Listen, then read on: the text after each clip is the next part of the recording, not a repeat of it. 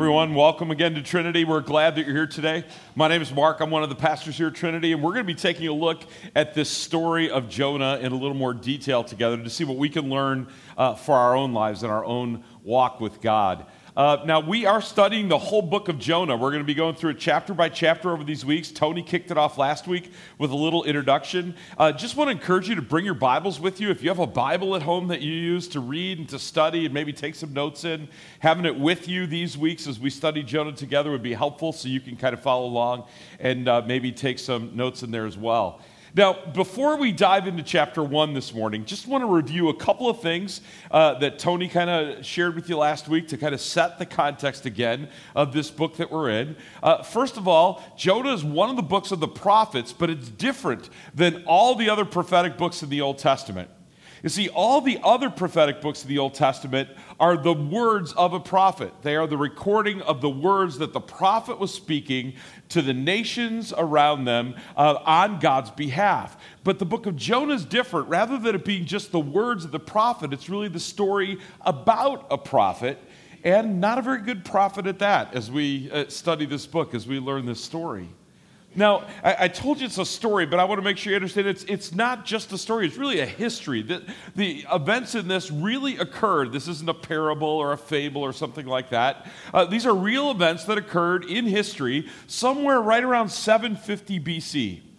So about 750 years before the birth of Jesus, about 250 years after King David was on the throne in Israel. David's about 1000 BC, and Jesus right around 0. And so these events take place about 750 years before Jesus.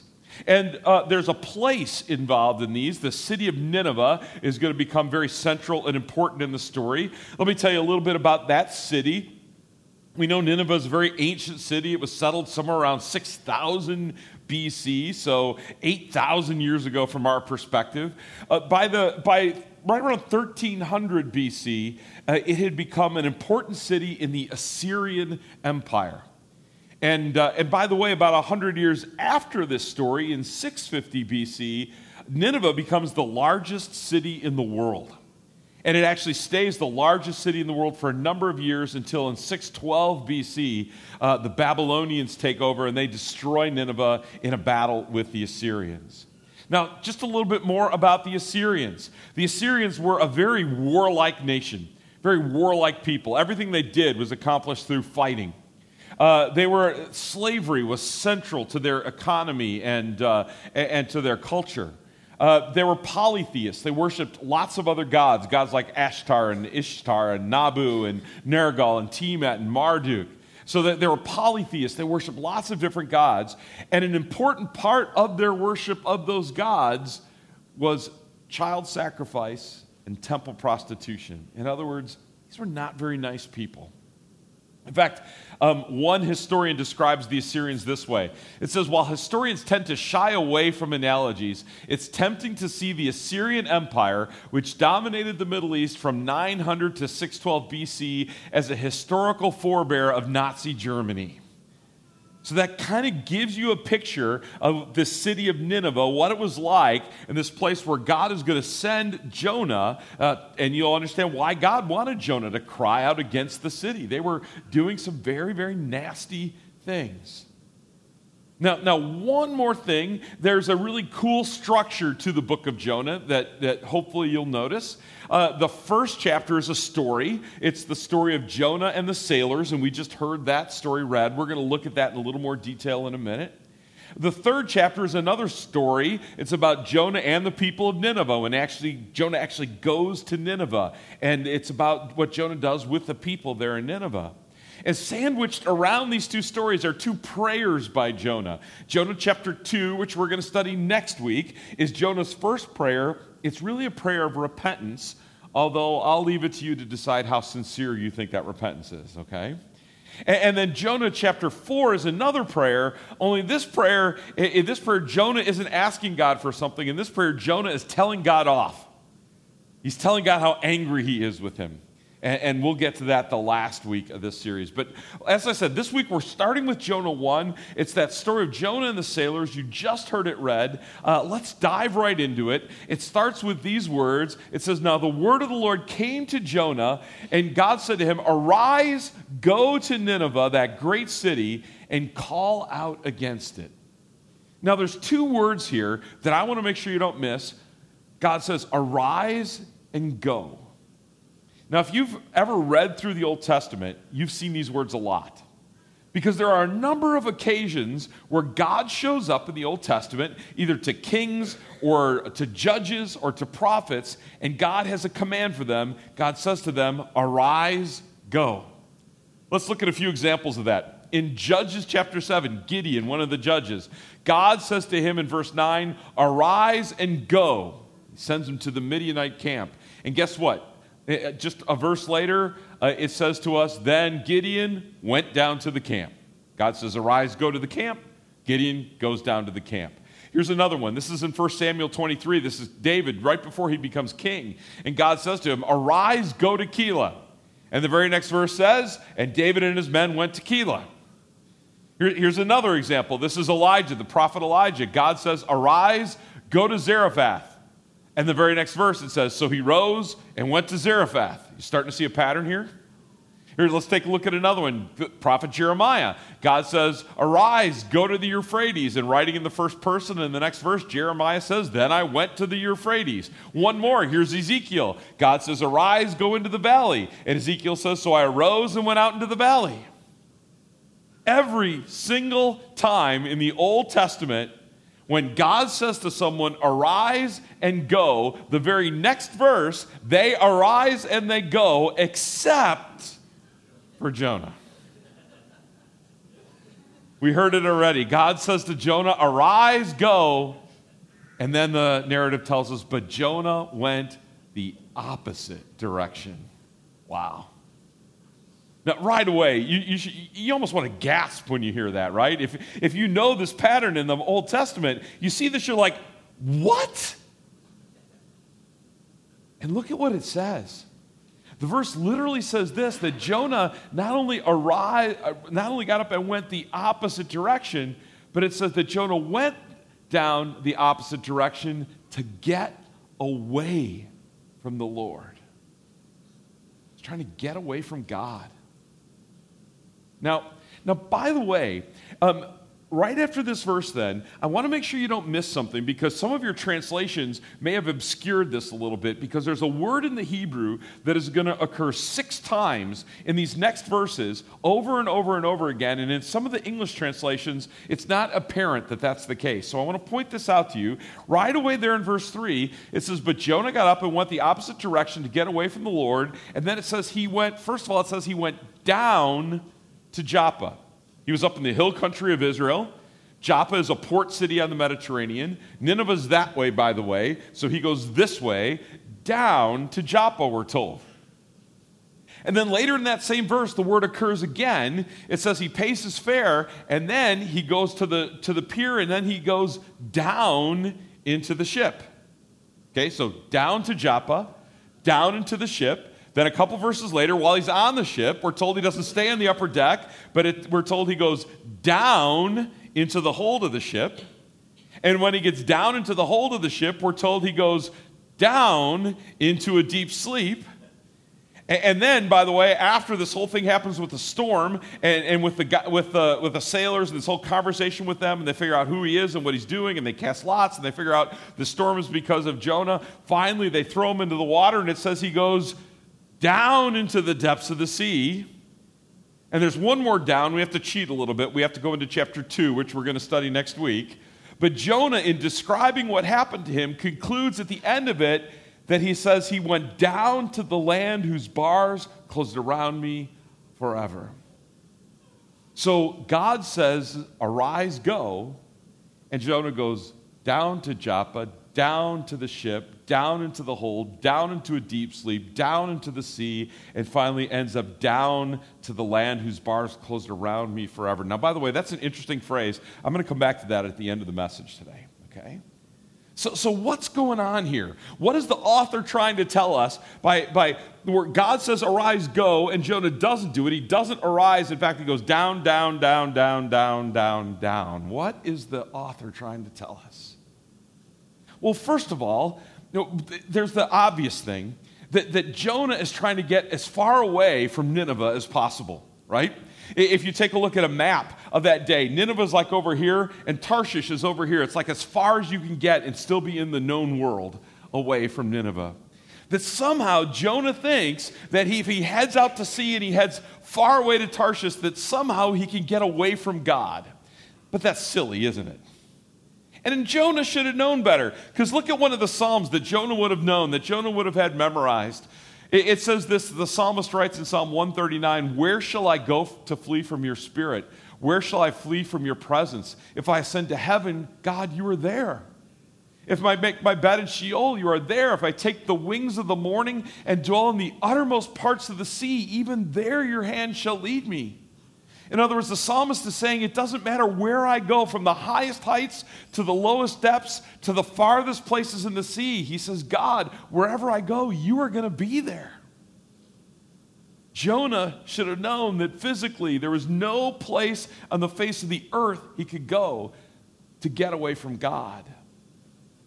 But folks, again, there's more going on there than this. This isn't just Jonah trying to physically get away from God.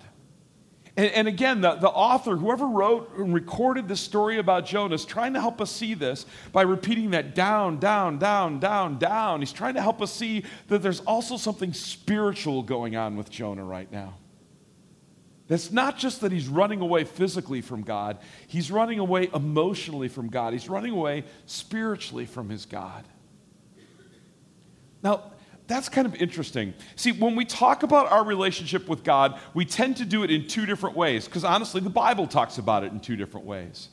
One of the ways that the Bible talks about our relationship with God is it says you are either in or you are out. You are either part of God's family or you're not part of God's family. It talks about things like, if Jesus were to come today, some of us would go to heaven with him, some of us would not. You're either in or out. It says things like your name is either written in the book of life or it's not written in the book of life. You're either lost or you're found. So as we consider the people in this story, who's in and who's out? Well, at the beginning of the book, Jonah is certainly in. He is one of the children of Israel. He is part of God's family. He is one of God's prophets. Jonah's in. He's a part of the family.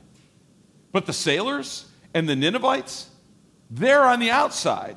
They don't worship the true God. They don't know the true God. They worship other gods. They worship pagan gods. They're out. But this story is so much more complicated than that.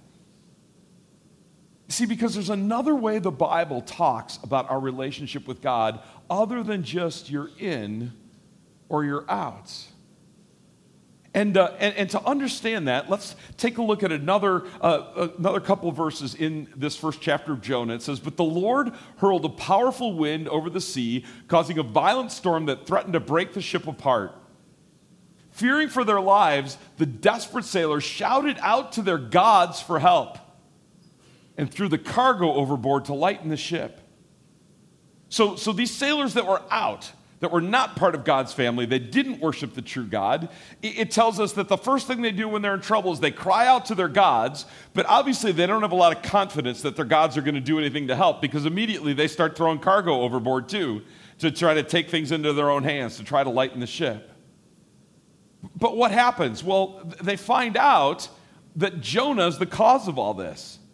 And it starts with the captain of the sailors. He goes to Jonah, and look at what he says to Jonah. He says, "Get up and pray to your God. Maybe he will help us." In other words, the sailors are realizing their gods aren't doing anything. Now, why was that? Why weren't their gods doing anything? Because they don't exist. And so the sailor goes to Jonah, and he goes, "Jonah, call to your God. Maybe your God will help us."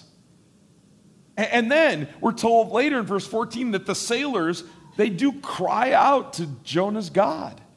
They turn towards the true God and they begin to pray to him. They begin to cry out to him. And by the way, it starts to have its effect on them. There's this interesting thing where Jonah finally says, look, I'm the cause of this, just throw me into the sea. And you expect the sailors to go, okay, and throw him into the sea, but they don't right away. Look at what it says. Instead of throwing him into the sea, the first thing they try to do is they try to save him. It says they tried to row towards the land as hard as they could. Now, interestingly enough, how many of you are boaters? What do you do when there's bad waves? Do you head for the shore as fast as you can? No, you head to deeper water, right? If you try to get near the shore when it's really windy, you're going to get thrown up against the rocks, or you're going to get pounded on the bottom by one of the swells. The fact is, if you're in a boat at sea when the storm gets bad, you go to deeper water because it's safer there. Not these guys. Why? Because they're trying to help Jonah. And then, by the way, we're told just a few verses later, after they finally do give up and they throw Jonah into the sea's calm. And do you remember what it said? They began to make sacrifices and vows to the true God. So let's go back to our little diagram here. There's another way of thinking about your relationship to God, whether you're in or whether you're out. And the question is, are you oriented towards God or away from Him? Now, how about Jonah? Would you say Jonah's oriented towards God or away from Him? It's away from Him, isn't it? Even though he's part of God's family, even though he's very close to God, he's talking with God at the beginning of this story. As the story unfolds, we see Jonah just get further and further and further away from his God.